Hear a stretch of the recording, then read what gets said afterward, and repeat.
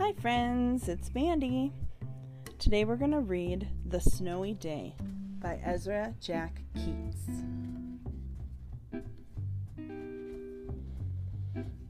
One winter morning, Peter woke up and looked out the window. Snow had fallen during the night. It covered everything as far as he could see. After breakfast, he put on his snowsuit and ran outside. The snow was piled up very high along the street to make a path for walking.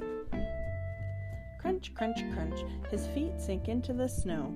He walked with his toes pointing out like this. He walked with his toes pointing in like that. Then he dragged his feet slowly to make tracks, and he found something sticking out of the snow that made a new track.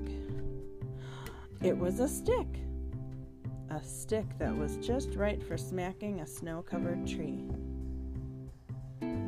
Down fell the snow, plop, on top of Peter's head.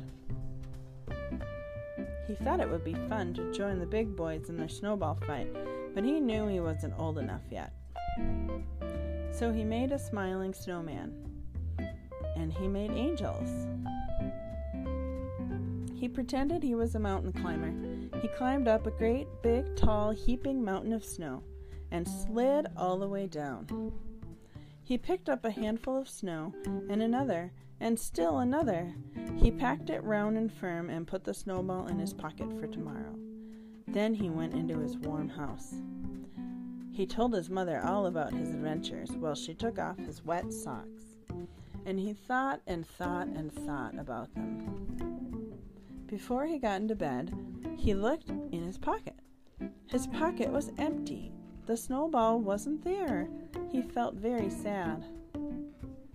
While he slept, he dreamed that the sun had melted all the snow away. But when he woke up, his dream was gone. The snow was still everywhere, and new snow was falling. After breakfast, he called to his friend from across the hall, and they went out together into the deep, deep snow. The end. See you next time, friends.